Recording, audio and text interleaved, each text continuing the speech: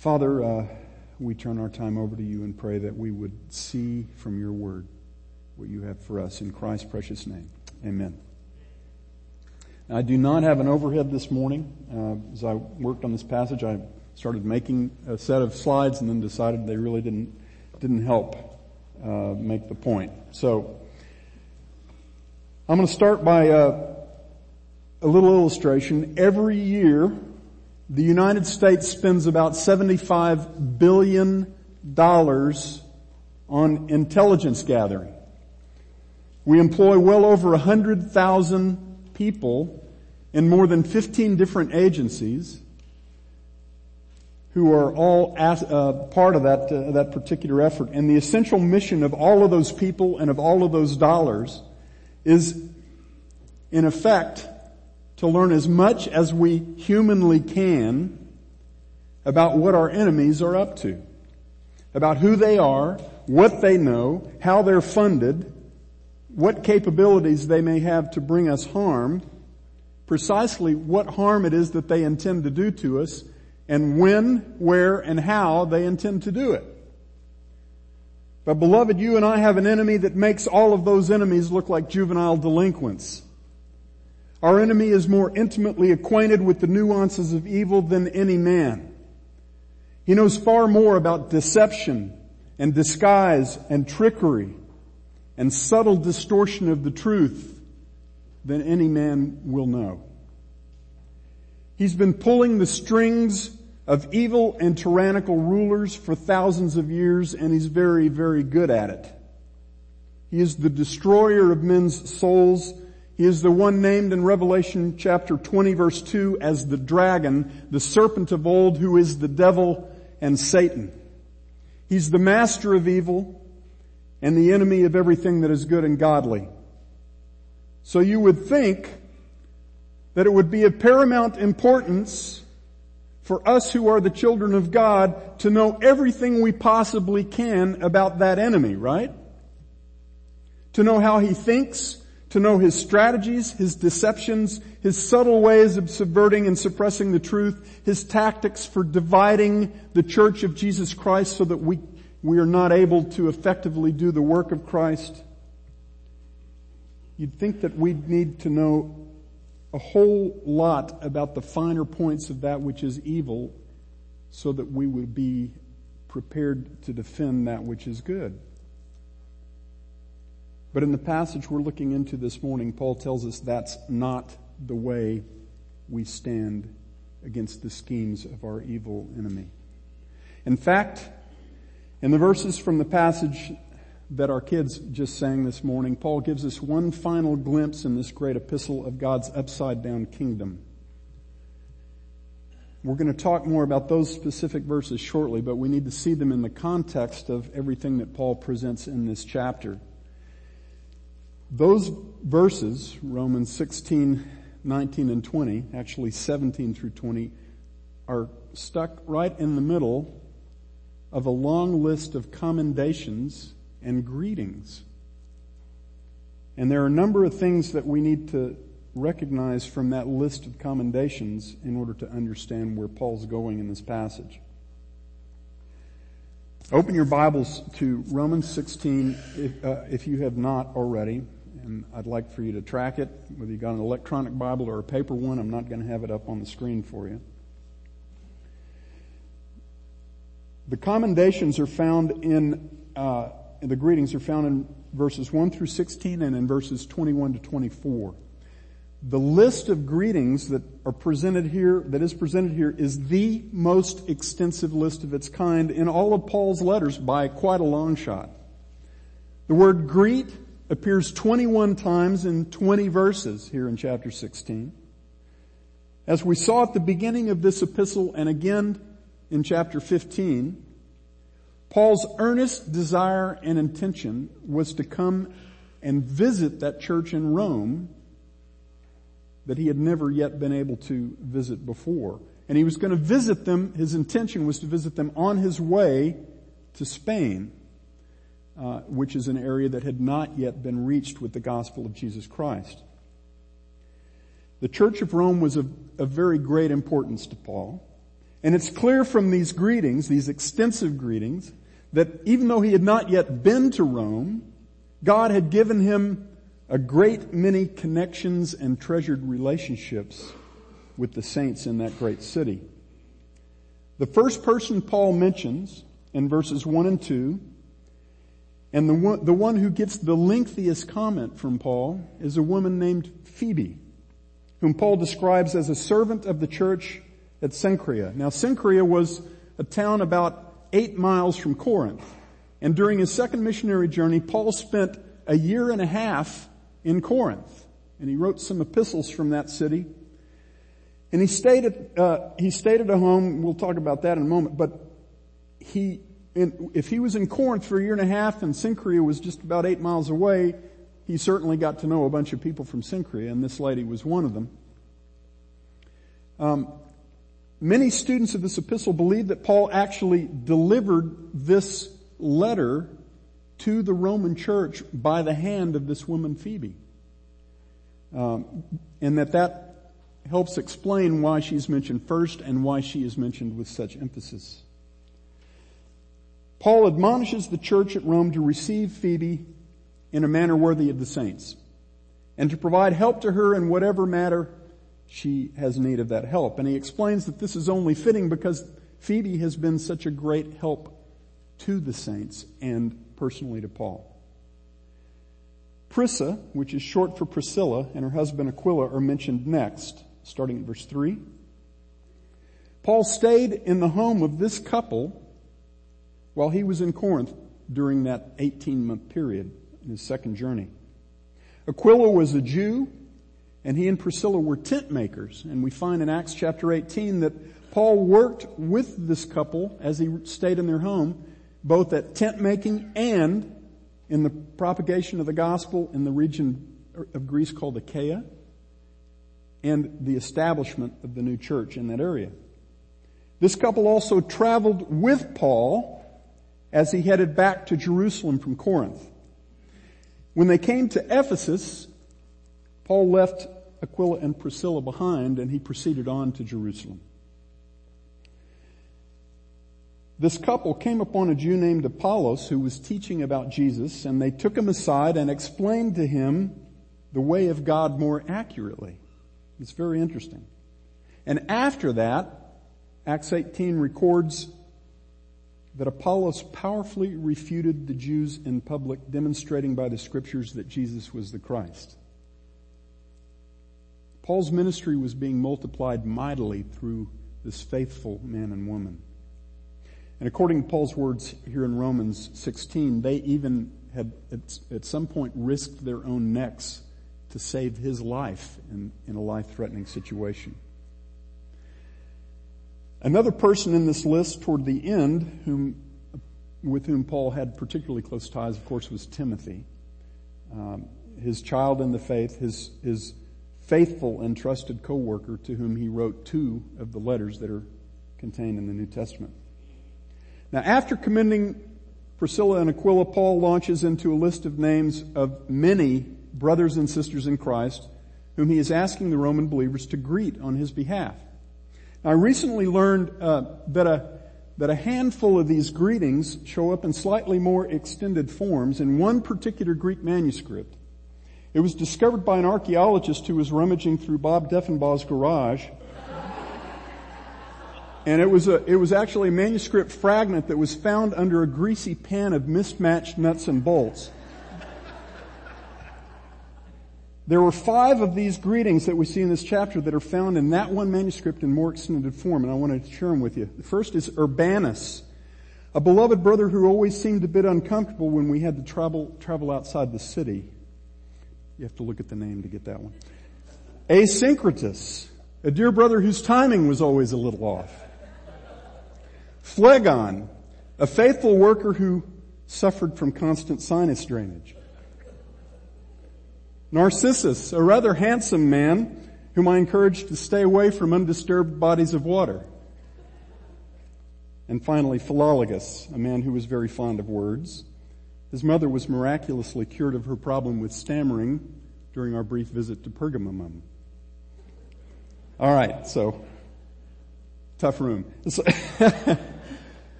I couldn't resist playing with some of those. I'm not going to walk through Paul's entire list of greetings here, and one name at a time, but there are a few general observations that I believe we need to make from what Paul says in these verses.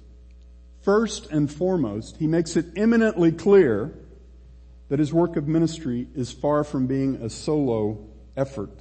Now that should, of course, come as no surprise to us based on what Paul said back in chapter 12 about the measure of faith and the spiritual gifts that God gives to each individual believer to bring about the effective working of the body together as a whole. Paul always saw himself as only one of many instruments that God was using to spread the name of Jesus Christ throughout the Gentile nations and to establish His church. And we must always have that same mindset. The work that God is doing in His church and through His church never focuses on anyone other than the head of the body, Jesus Christ. There's a reason that my role when it comes to decisions affecting this body consists of one voice and one vote among several elders.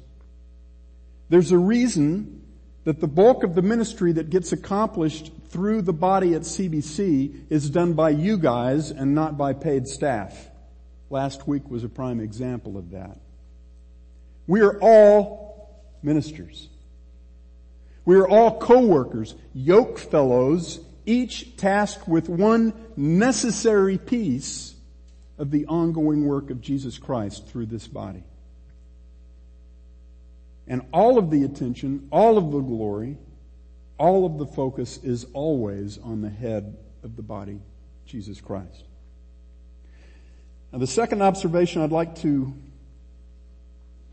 glean from this list of greetings is that it's very clear here in Romans, as it is in other New Testament epistles and in the Gospels and in Acts, that women were powerfully used by God in establishing and building up the early church. Women are mentioned and commended in this list at the same level as men. By most accounts, at least 9 of the people Paul mentions in verses 1 through 16 are women. The first 2 names mentioned are women. He mentions women who served the church with their husbands and women who served as individuals, either because they were unmarried or perhaps in some cases because their husbands were unsaved. In other passages in his letters, Paul draws very definite distinctions between the roles that men and women are to fulfill in the body of Christ. And he presents clear limits on how women are permitted to minister, particularly in respect to men. You can look at 1 Corinthians 11, 1 Corinthians 14, 1 Timothy chapter 2 for Paul's specific instruction about those things. But does that mean that women have a lower status in the eyes of God, or that they are somehow of less importance for the work of Jesus Christ than men? Well, God's emphatic answer to that question is no. In Galatians chapter 3 verses 26 to 29, Paul says, "For you are all sons of God through faith in Christ Jesus. For all of you who were baptized into Christ have clothed yourselves with Christ. There is neither Jew nor Greek. There is neither slave nor free man. There is neither male nor female. For you are all one in Christ Jesus.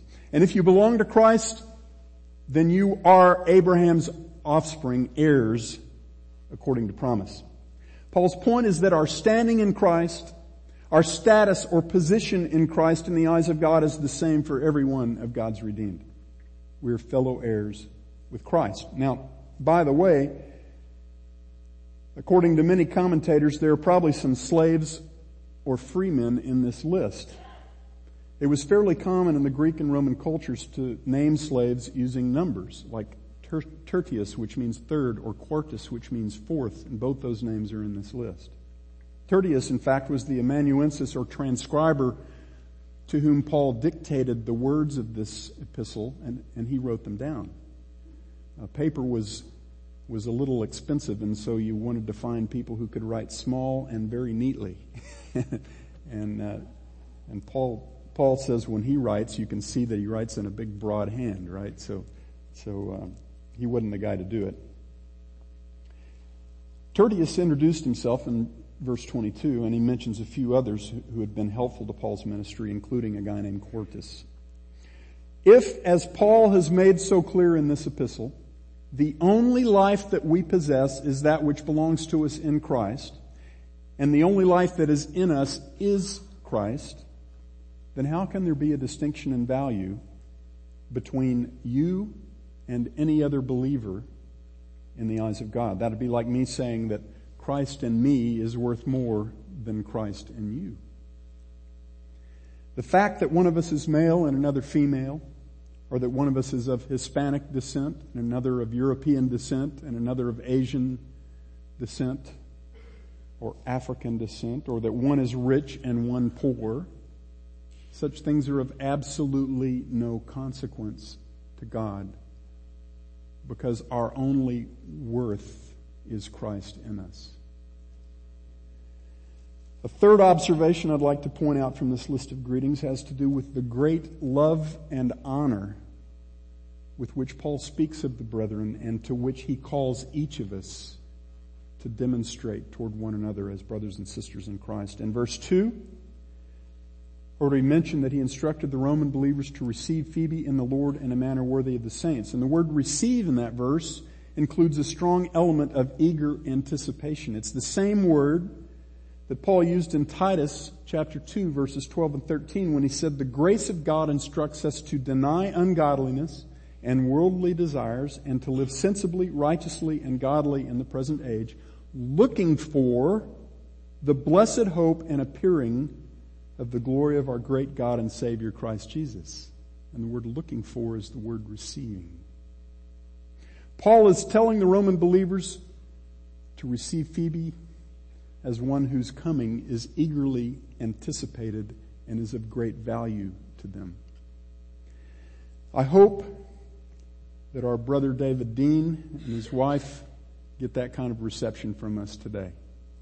We should be filled with eager anticipation and with great joy to welcome back into our midst a brother or a sister who's been putting themselves on the line for Christ in faraway places. At about noon today, we get to slay our version of a fatted calf. I think he's already been sliced into small slices, and we're going to get to have a meal together with David and Young and their boys. And our demonstration of love toward one another is not just reserved for times when a brother or sister comes back to us from a faraway place. Paul says in verse 16, as he does in many of his epistles, greet one another with a holy kiss. You and I should always consider ourselves blessed to see one another wherever we get to see one another, and to delight in coming together. And we should show that we consider ourselves blessed. Now I'm going to camp out for a while on the exhortation that's found in verses 17 through 20. It's the final exhortation in this great epistle. And it's an exceedingly important one. Paul interrupts his greetings and commendations for these several verses. And he says in verse 17, now I urge you, brethren, and that's the same wording that he's used repeatedly when he's about to give us a very important instruction, an appeal. Like in Romans 12:1, I urge you, therefore, brethren, by the mercies of God, to present your bodies a living sacrifice. The fact that Paul interrupts his list of greetings and commendations to raise this last exhortation is, I think, significant in and of itself. The work of Christ through his church is a corporate matter, and it requires the diligent application of each person's gift to the task of advancing the gospel together, and of building up the body to do the work of Christ together with maturity and effectiveness. And in the same way, the assignment to protect the body from evil influences that would seek and delight in dividing us and rendering us less effective, that task too is a corporate matter. God calls every individual in the body of Christ to be vigilant, and He calls us to be vigilant together, to protect, to guard the word of life that has been entrusted to us by our Master and Savior. His exhortation here is to, we'll read it, verse 17, "Now I urge you, brethren, keep your eye on those who cause dissensions and hindrances contrary to the teaching which you learned, and turn away from them. For such men are slaves not of our Lord Christ, but of their own appetites, and by their smooth and flattering speech they deceive the hearts of the unsuspecting."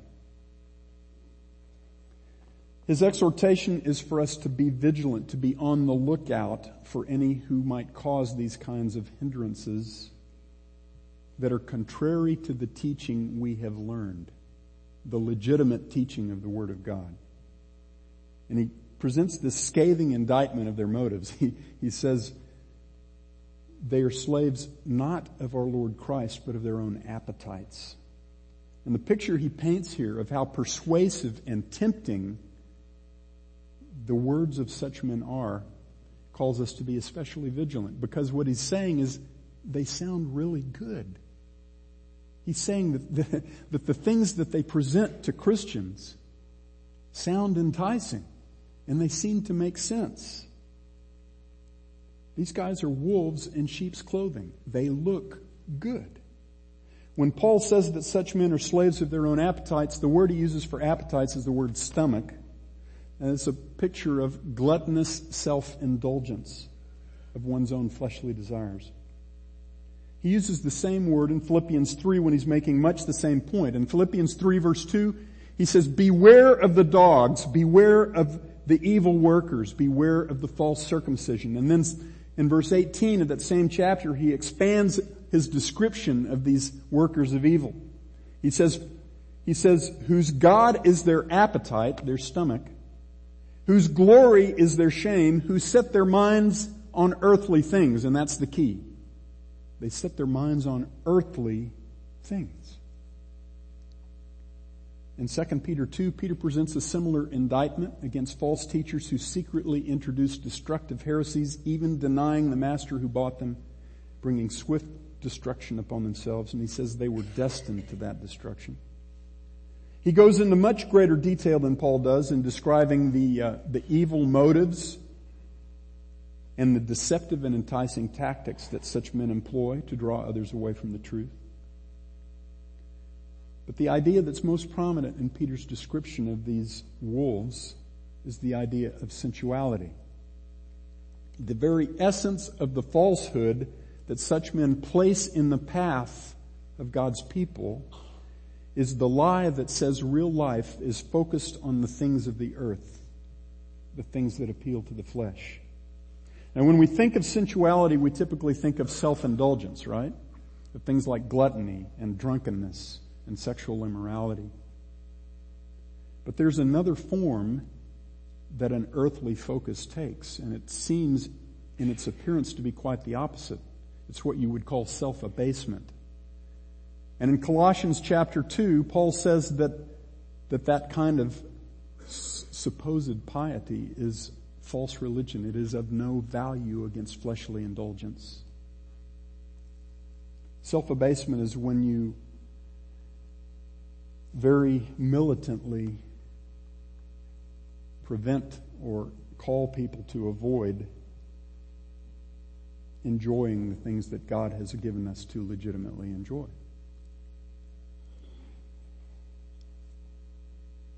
What's common to both of those errors, self-indulgence and self-abasement, is that they are all about what you can see and hear and taste and touch and smell. But the reality that God presents in His Word is that such things are not worthy of our attention at all. They're peripheral. They're great. There are many wonderful things that fit that description that God has given you to enjoy, but they are not worthy of your focus. As Paul said in chapter 8, the mind set on the flesh is death. The mind set on the Spirit is life and peace. Holiness is not found either in the obsessive pursuit or in the obsessive avoidance of earthly and fleshly things. It's found in the obsessive focus on Jesus Christ, who is our only life. We are called to be fanatics. We are called to be obsessed with only one thing, the one who is our life. When men seek to draw us or our fellow believers toward any focus other than Christ, we are to turn ourselves and our brothers away from that enticement. And that assignment applies to all of us, not just to those who are elders or deacons. Paul says to the whole church, keep an eye out for those who present such a threat to the body of Christ. This exhortation from Paul makes me think of the vigilance of David when he was a young man before he was king in Israel. If you remember, in 1 Samuel 17, this very large Philistine named Goliath was taunting the armies of Israel. And David came to Saul, and David was the smallest in stature among all of his brothers. And he said to Saul, your servant, David, was tending his father's sheep. When a lion or a bear came and took a lamb from the flock, I went out after him and I attacked him and I rescued it from his mouth. And when he rose up against me, I seized him by his beard and I struck him and killed him. Your servant has killed both the lion and the bear, and this uncircumcised Philistine will be like one of them, since he has taunted the armies of the living God. And David said, the Lord who delivered me from the paw of the lion and from the paw of the bear, he will deliver me from the hand of this Philistine. And Saul said to David, go, and may the Lord be with you. And he was. Beloved, when we take a stand against the workers of evil who seek to draw God's people, our people, away from the truth, away from a steadfast focus on the one who is the only way, the only truth, and the only life, we can be absolutely sure that God is with us, and we can be absolutely sure that the world is steadfastly against us, because we pose a threat to everything that this world holds dear. I'm going to ask you, do you think that the kind of threat to the church that Paul was describing here is a thing of the past? Do you think that the false teaching that he's talking about here was just a symptom of the times in which he wrote these epistles? I hope you don't, because if you do, that complacence is dangerous for the body of Christ. We find ourselves today in a culture that is demanding with every ever-increasing zeal that we as Christians call that which is good evil and that which is evil good. It's demanding that we cave in to those who say that truth and righteousness and life and love are all about the freedom of every man to indulge his own selfish appetites without accountability to anyone. That's how the world describes and defines good. Any who call that kind of self-indulgence evil have now become the enemies of the culture.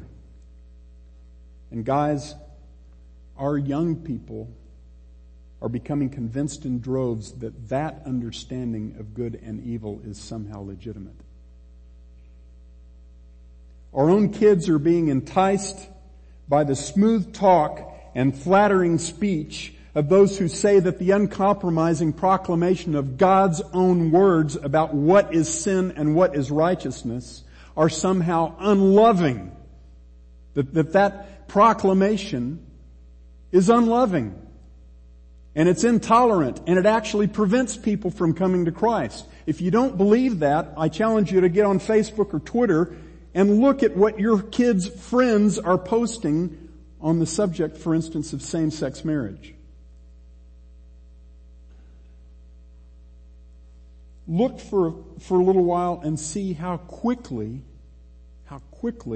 legitimate questions about how whether government, who's lost its moral compass, should be able to draw boundaries for people.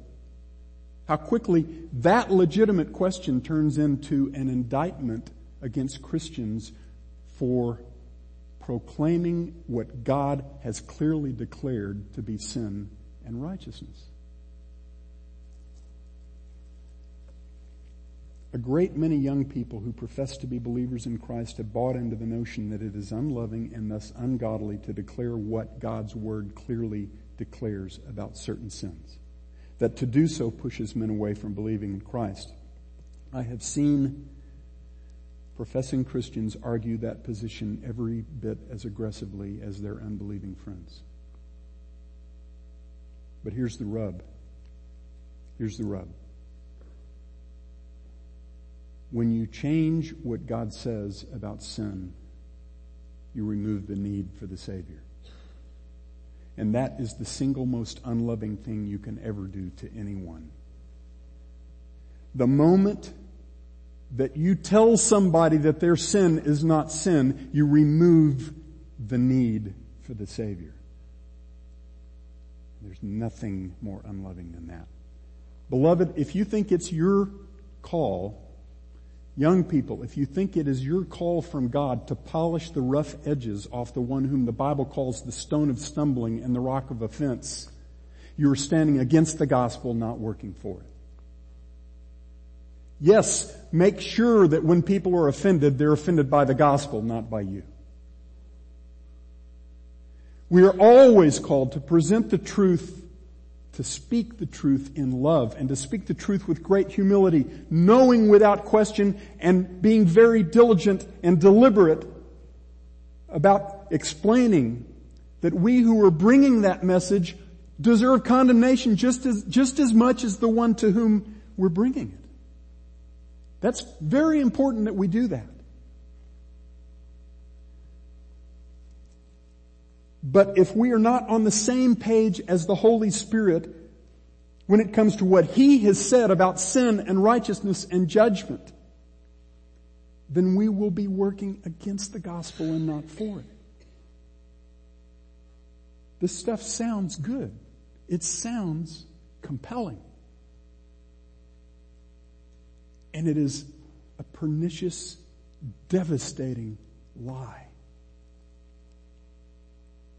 It's my God-given responsibility and the responsibility of everyone else in this room to stand steadfastly against any teaching that is contrary to the teaching we have received from God. This is His word. This is His words. It does not matter how persuasive or sweet-sounding the lies of this world become. Now, what's God's solution to this kind of threat? Is it for us to study the world's way of thinking very carefully and to become very familiar with the reasoning and the tactics of those who stand against the truth? It would be very easy to conclude that that's the most effective way to defeat the efforts of the enemies of the gospel, the enemies of Christ. But that's not the solution that Paul presents. In fact, the one he presents is quite the opposite of that. Paul doesn't say, be wise in what is evil. Instead, he says, I want you to be wise in what is good and innocent in what is evil. In 1 Corinthians 14:20, he says, brethren, do not be children in your thinking, and yet in evil be babes. But in your thinking be mature. In evil, we're supposed to be infants. We're supposed to be naive. We're not supposed to master evil. We're supposed to master good. Contrary to popular opinion, there is no virtue or value in being worldly wise. Now, this is the principle behind the exhortation in verse 17 to us to protect and guard the church against false teachers. We are called to be wise in what is good and innocent in what is evil. That is how we guard ourselves and the body of Christ against evil influences. Now, how do you manage to be innocent of what is evil when you are so bombarded by evil? It no longer takes any effort at all to become an expert in the things that are evil. Evil is in our face everywhere we turn. Whatever boundaries may have formerly existed in our culture are mostly a thing of the past. Ephesians 4:29 says, "Let no unwholesome word proceed from your mouth, but only such a word as is good for building up, for edifying, according to the need of the moment, that it may give grace to those who hear." Now, how does that work when fourth graders use language that used to make drunk sailors blush? Have you ever noticed that there are no longer any words that fall into the category of over the top? They're all commonplace. What about the kind of evil that appeals to the eyes instead of the ears? Psalm 101 verses 3 and 4 says, "I will set no worthless thing before my eyes. I hate the work of those who fall away. It shall not fasten its grip on me. A perverse heart shall depart from me. I will know no evil." Guys, how do you set no worthless thing before your eyes when you live in a culture that bombards your eyes with worthless things? A culture in which modesty is considered a vice. When you can't even go to a grocery store and buy a loaf of bread at the checkout without having your eyes bombarded by worthless things. Well, the answer, and this is exceedingly important, is that you cannot do half of the assignment. You cannot be innocent in what is evil if you are not obsessively wise in what is good. If your only strategy for doing battle against the evil that assaults you from every side is just to somehow choose not to be affected by it, you might as well be picking flowers in front of the enemy's machine gun nest. You've already forfeited the battle to the enemy. And that pretty much sums up the only strategy that many Christians adopt for dealing with the evils that surround them. They just pretend that they're not being affected by those evils, even though their senses are being saturated with them. That's not how it works. You cannot be innocent in what is evil if you are not obsessively wise in what is good. What is it, brothers and sisters, that you actually study? What is it that you meditate on? What is it that you deliberately cause your mind to dwell on?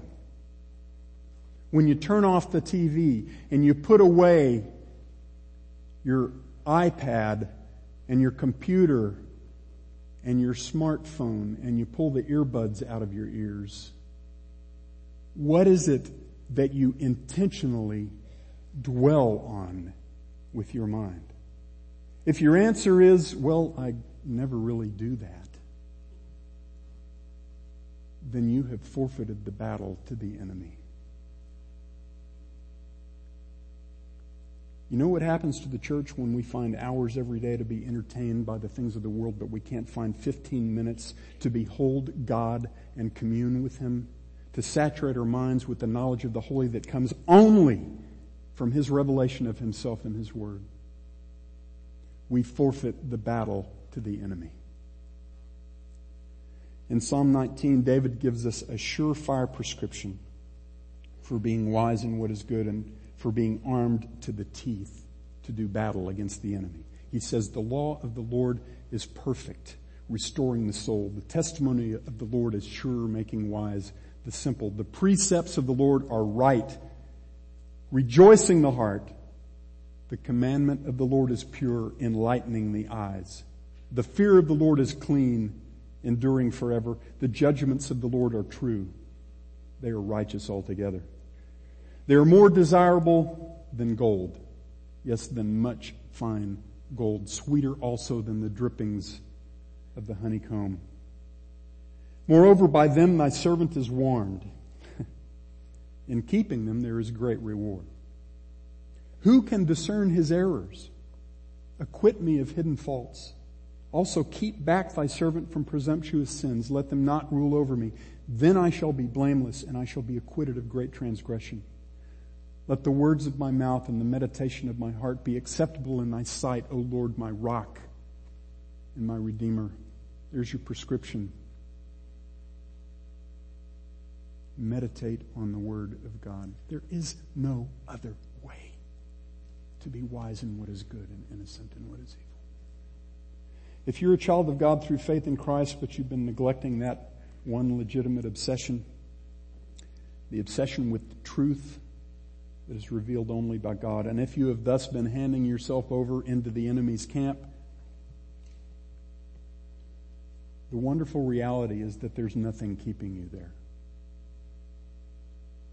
Paul made it infinitely clear already.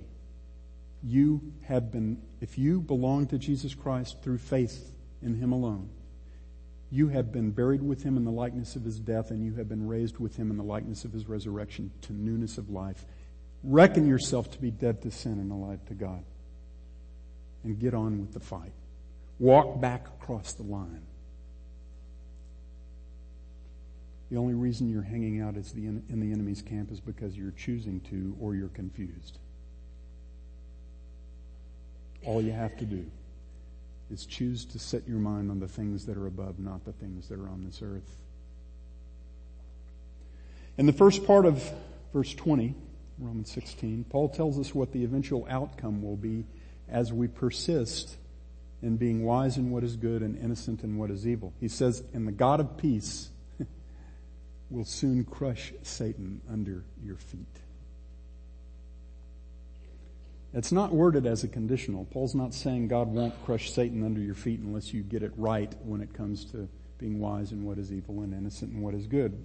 He's simply saying, here's what God tells you to do, and here's what God is going to do through you if you're His child. He's going to crush Satan under your feet.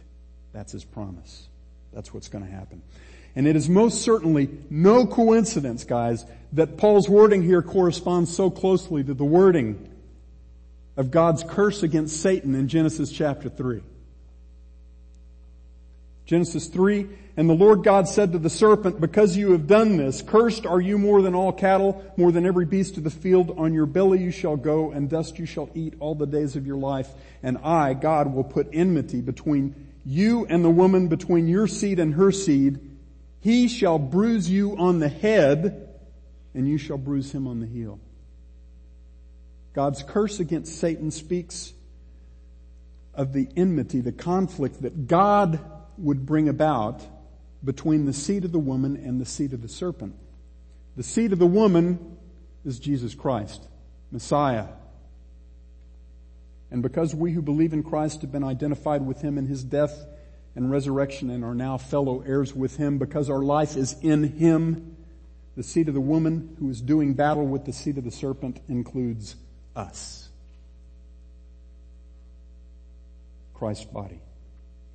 The enmity, the spiritual battle between these two seeds, it's part of the curse of the fall, and that means we can't just walk away from it. The warfare that we face daily is both unavoidable and relentless until God's plan of redemption is fully realized, until the day when He absolutely crushes Satan under our feet. But that is going to happen.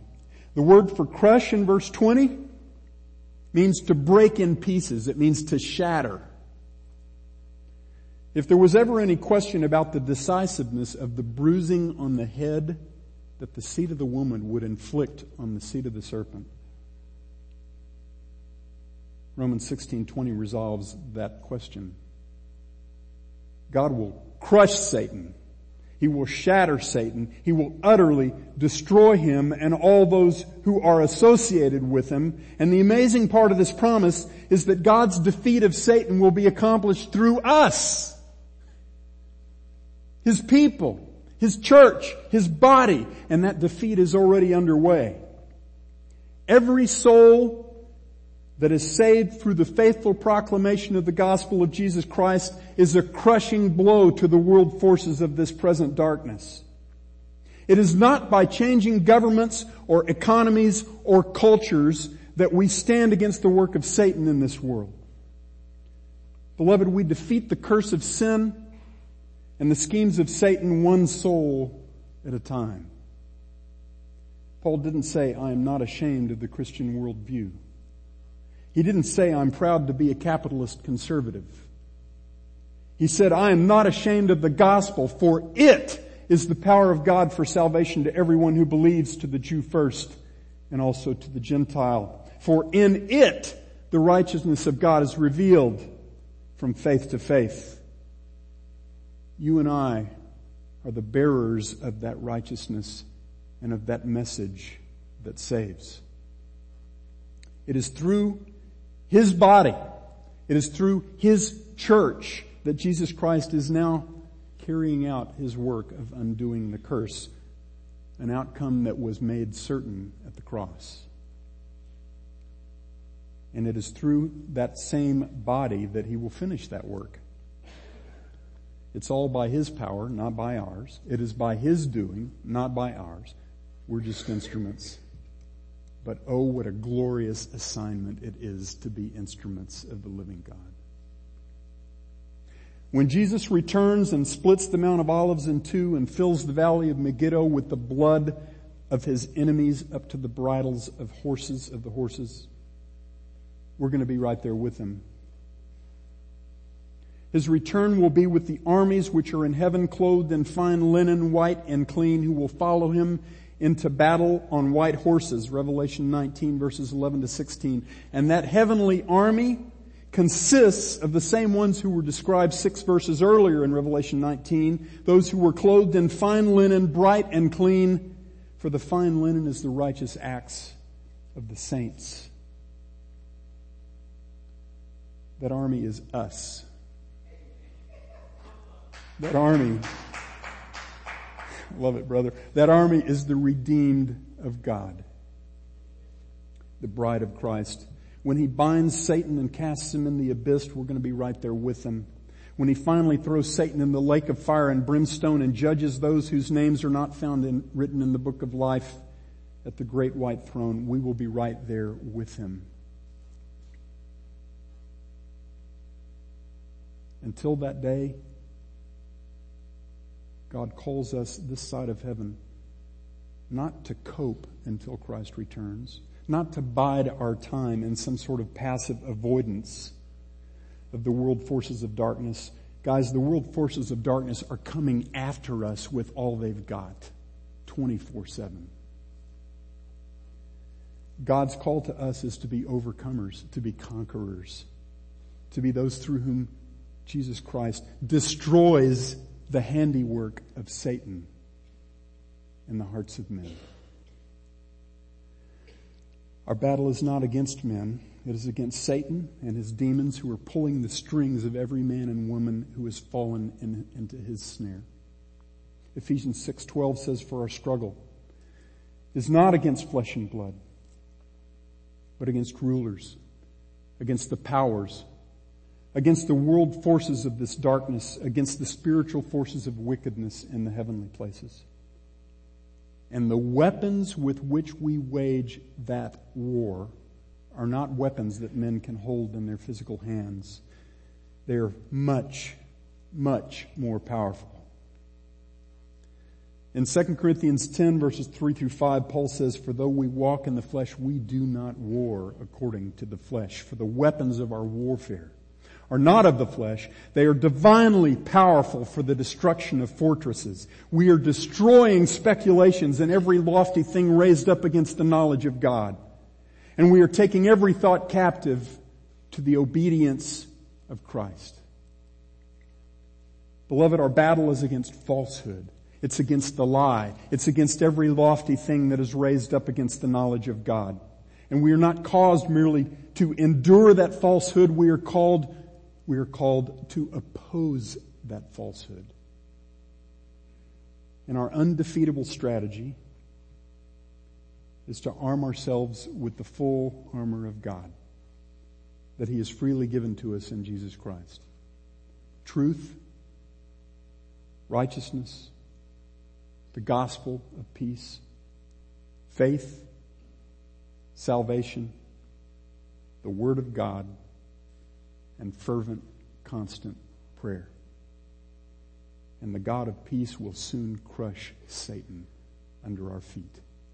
That's not a threat, it's a promise. Loving Father, we thank you for that promise. We thank you for that calling. We thank you, Lord, that you've seen fit to make us slaves of God and of righteousness. We thank you that you have made us the very limbs of the body of Jesus Christ as he continues his perfect work on this earth, his work of undoing the curse.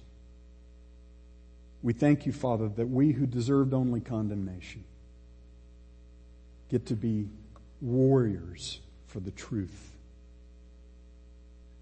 and that we will stand with Jesus Christ, and you will be the one who makes us stand. And that's all absolutely certain for us who have trusted in Jesus Christ as our one and only Savior. We thank you, Father, that the day is going to come when we will know exactly what it looks like when you crush Satan under our feet. We give all the glory, all the praise, all the fame, all the honor to Jesus Christ. And it's in his name, Lord, that we pray. Amen.